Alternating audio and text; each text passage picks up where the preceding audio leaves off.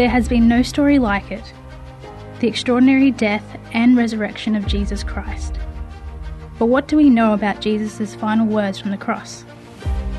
In this podcast series, Archbishop Mark Coleridge, the leader of the Archdiocese of Brisbane, Australia, and a doctor of sacred scripture, analyses each of Jesus' 7 last words.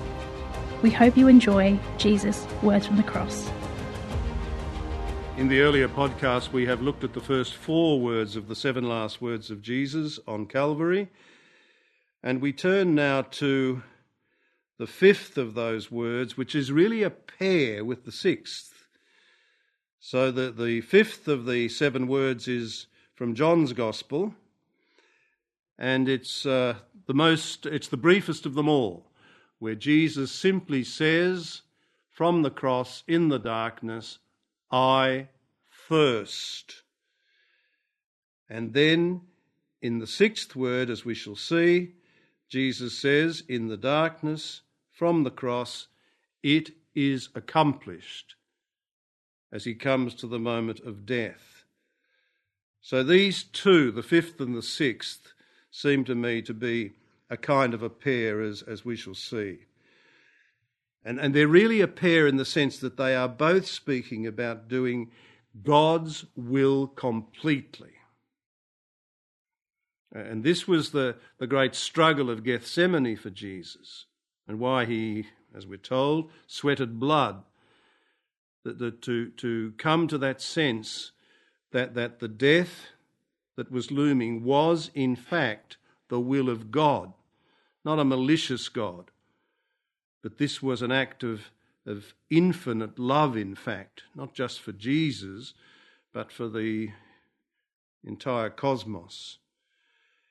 And these 2 words, in fact, the 5th and the 6th, it's hard to know to whom they're addressed. But in fact, they both imply a relationship, if I'm right in suggesting that they are both about doing the strange and magnificent will of God completely, to the very end. Here again we have this theme of Jesus as the new Adam, where the old Adam in the garden was disobedient. The new Adam on Calvary is the one who is radically obedient. And it's only that radical obedience that constitutes him as the new Adam. So to whom does Jesus speak?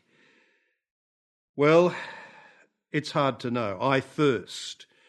Now, I suppose you could, as some do, translate this as I am thirsty, as if he's asking those who are guarding him for a drink. But that, I think, reduces the resonance of what's going on here, because the better translation, I think, is I thirst, because it suggests more of that cosmic resonance. That the thirst rather is certainly more than physical. So that when we translate it as I am thirsty, it's implying that this is merely a physical thirst. But it seems to me that here, given the context, it's something more than physical. I mean, obviously the agony of thirst was part of the experience of crucifixion. But it's not just a physical thirst of which we're talking. Now, if you look at John's Gospel, you see that hunger and thirst become symbols of Jesus' desire, as I've suggested, to do the will of the Father completely. So that, for instance, in John chapter 4, Jesus says, my food is to do the will of the Father. And then in John chapter 18, am I not to drink the cup? In other words, am I not to do the will of the Father? And earlier on in John chapter 13, we find Jesus saying, I have drunk the cup to the end. So that sense of drinking the cup and eating the food is all about doing the will of the Father. And then in Gethsemane, let this cup pass from me, Jesus says, as he faces the dreadful prospect of crucifixion. But again, the cup refers to the death as the will of the Father. And in the fourth Eucharistic prayer too, we use the words, having loved his own who were in the world, he loved them to the end. Eis telos, that sense of he loved to the end, he obeyed to the end. And that's what's going on here with I thirst. Again, the Psalms are heard in these words, at least in echo. Psalm 69, I am weary with my crying, my throat is parched. Psalm 63, my soul thirsts for you like a dry, weary land without water.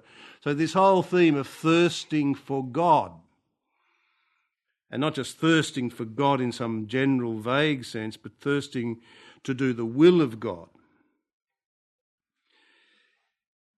The book of Exodus again picks up the theme of thirst.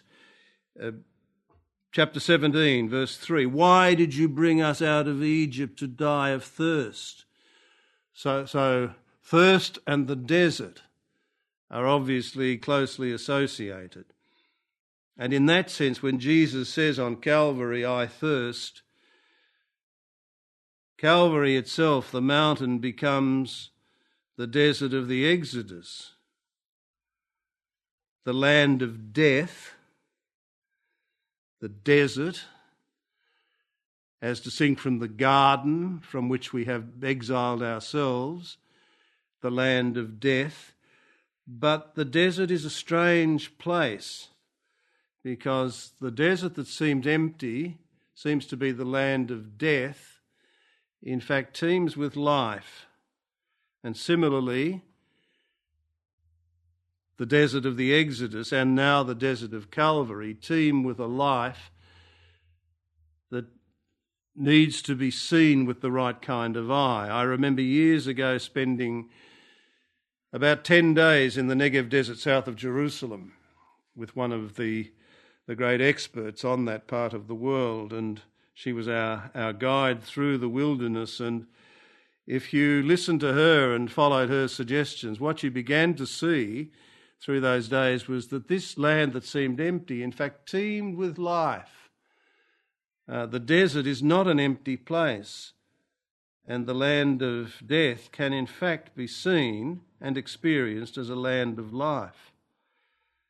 So too, the desert of the Exodus, and even more, the desert of Calvary, in which Jesus experiences a thirst. But in experiencing that thirst, Jesus enters into the depths of human thirst, understood in all its power and scope. In other words, what are we talking about when we talk about the thirst of the human being? We're talking about our need and our desire.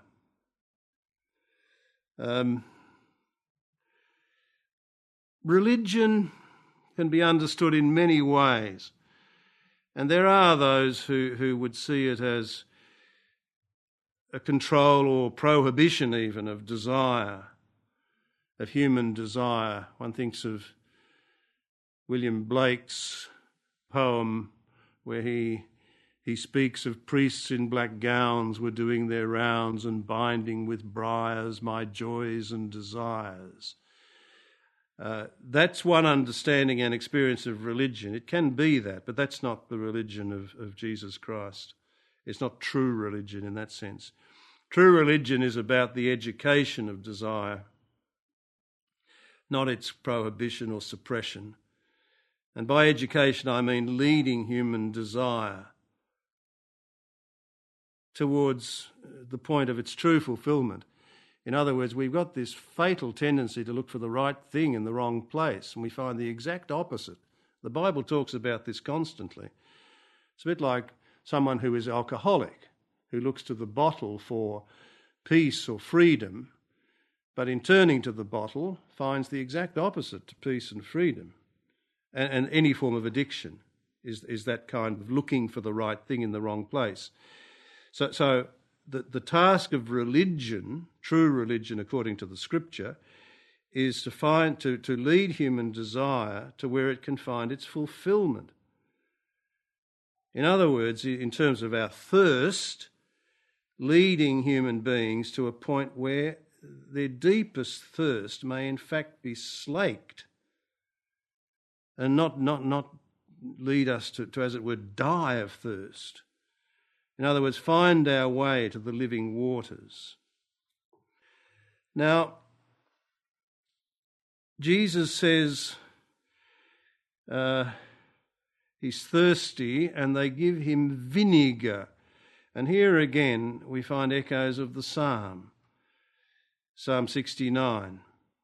For my thirst they gave me vinegar to drink. Now, in fact, what they were offering him, and this would have been the soldiers whose task it was to supervise the execution, what they were offering wasn't vinegar in the sense that we understand it, but it was a cheap drink called posca.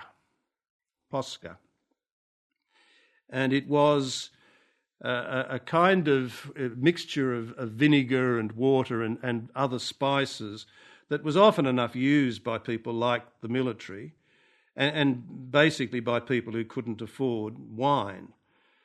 So here they are offering Jesus the old wine, posca, of the old order.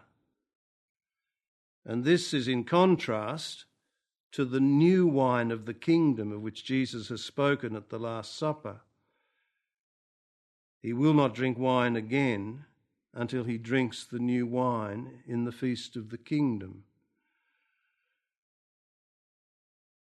And eventually his blood, we say, in the celebration of the Eucharist, his blood becomes for us the new wine, not the old wine, the posca of the old order, the drink of death. But his blood, shed in the moment of death, becomes the new wine of the kingdom of which he has spoken at the Last Supper. So again, life and death interweave in the most extraordinary way. What looks to be death is life. What looks to be life can be death. With Jesus speaking of thirst, again in the context of John's Gospel, one thinks inevitably of what we found in John chapter 4. And there we have the extraordinary figure of the Samaritan woman, who's never given a name. Jesus meets her at the well. They come to the well to drink, in other words, to slake their thirst. But again, Jesus, he may be physically thirsty, I presume he was. But as the story unfolds, the deeper thirst we see in Jesus is a thirst for her response, which eventually comes.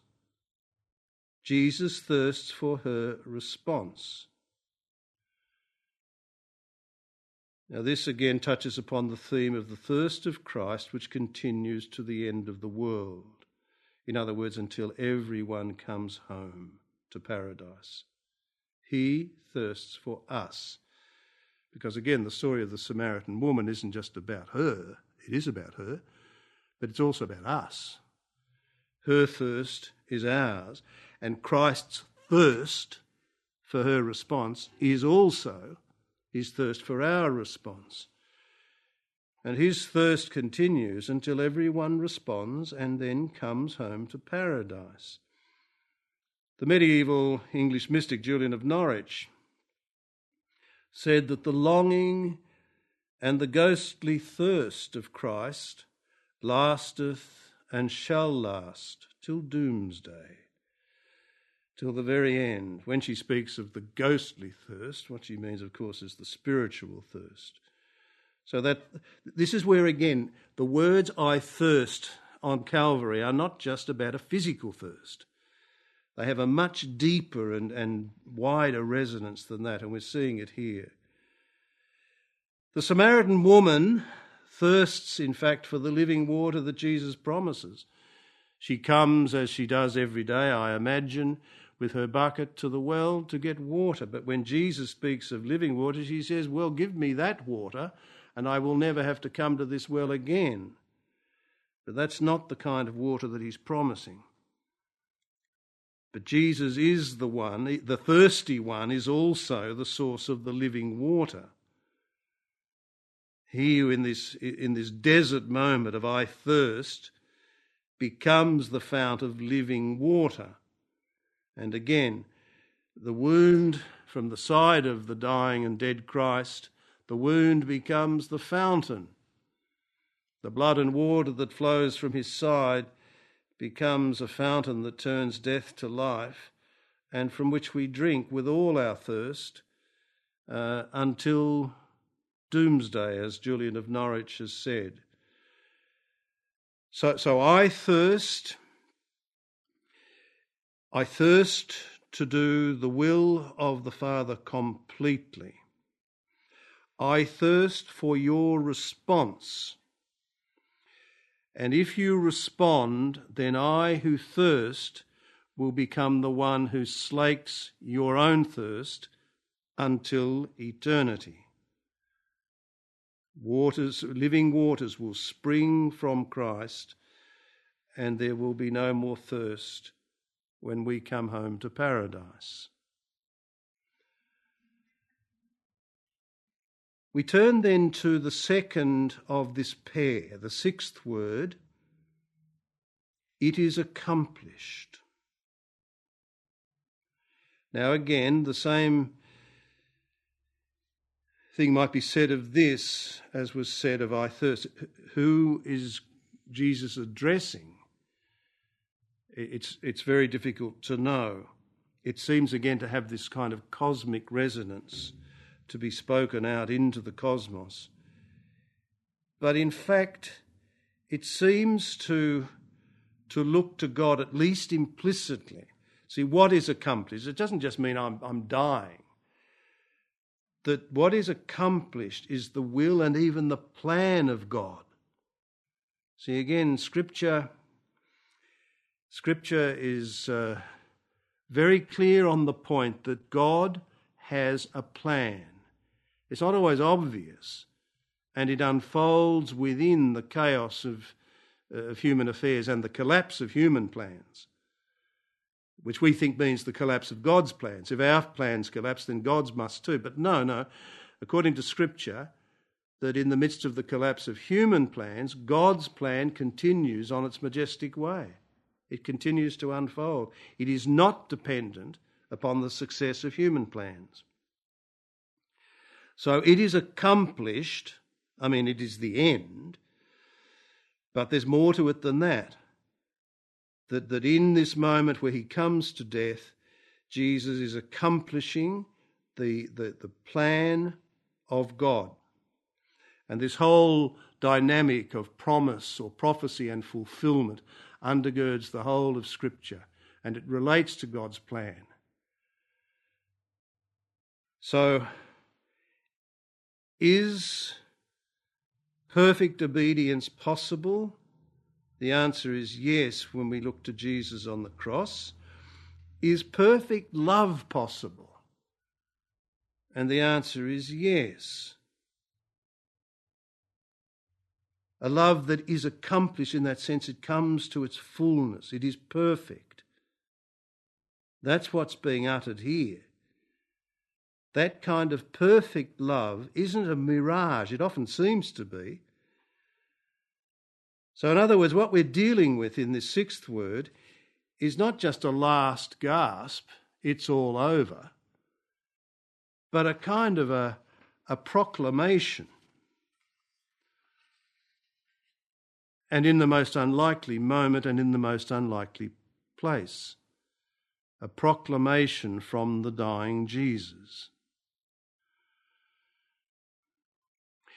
In John chapter 17, Jesus says, I glorified you on earth by accomplishing, there's that same word, accomplishing the work that you gave me to do.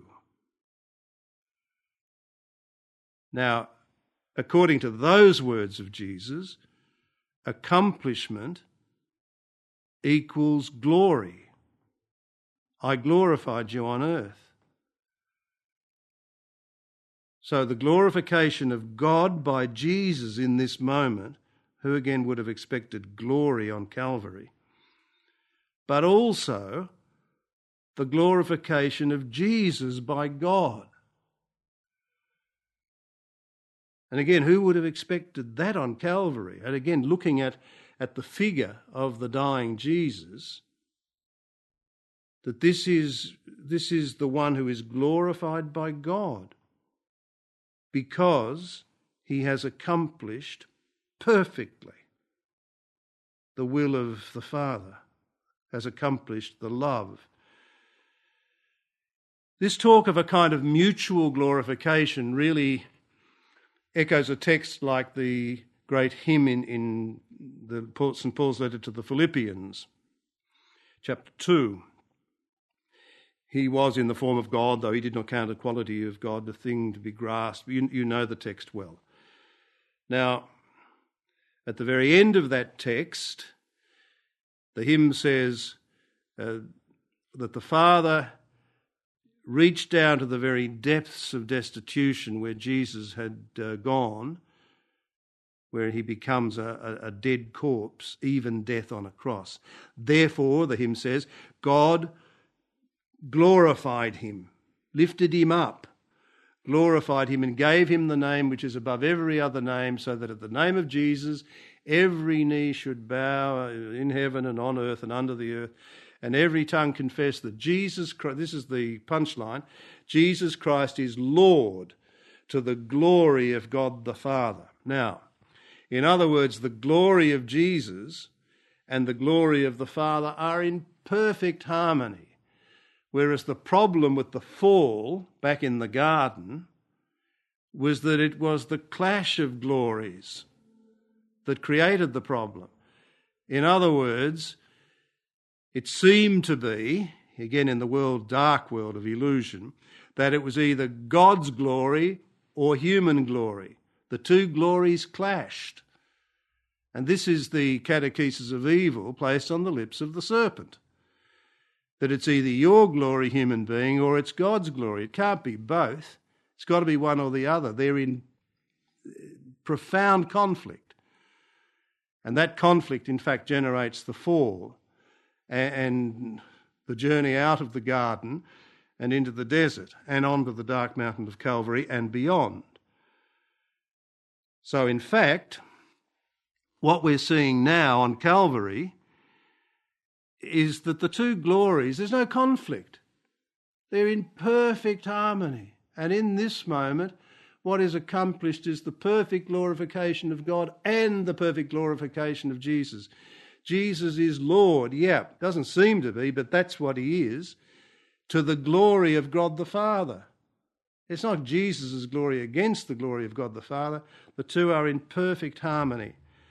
And that's again where you have the vision of paradise, that vision of perfect harmony, which is the ecstasy of God. So, fulfillment of the promise, the accomplishment of the plan, and the plan is liberation.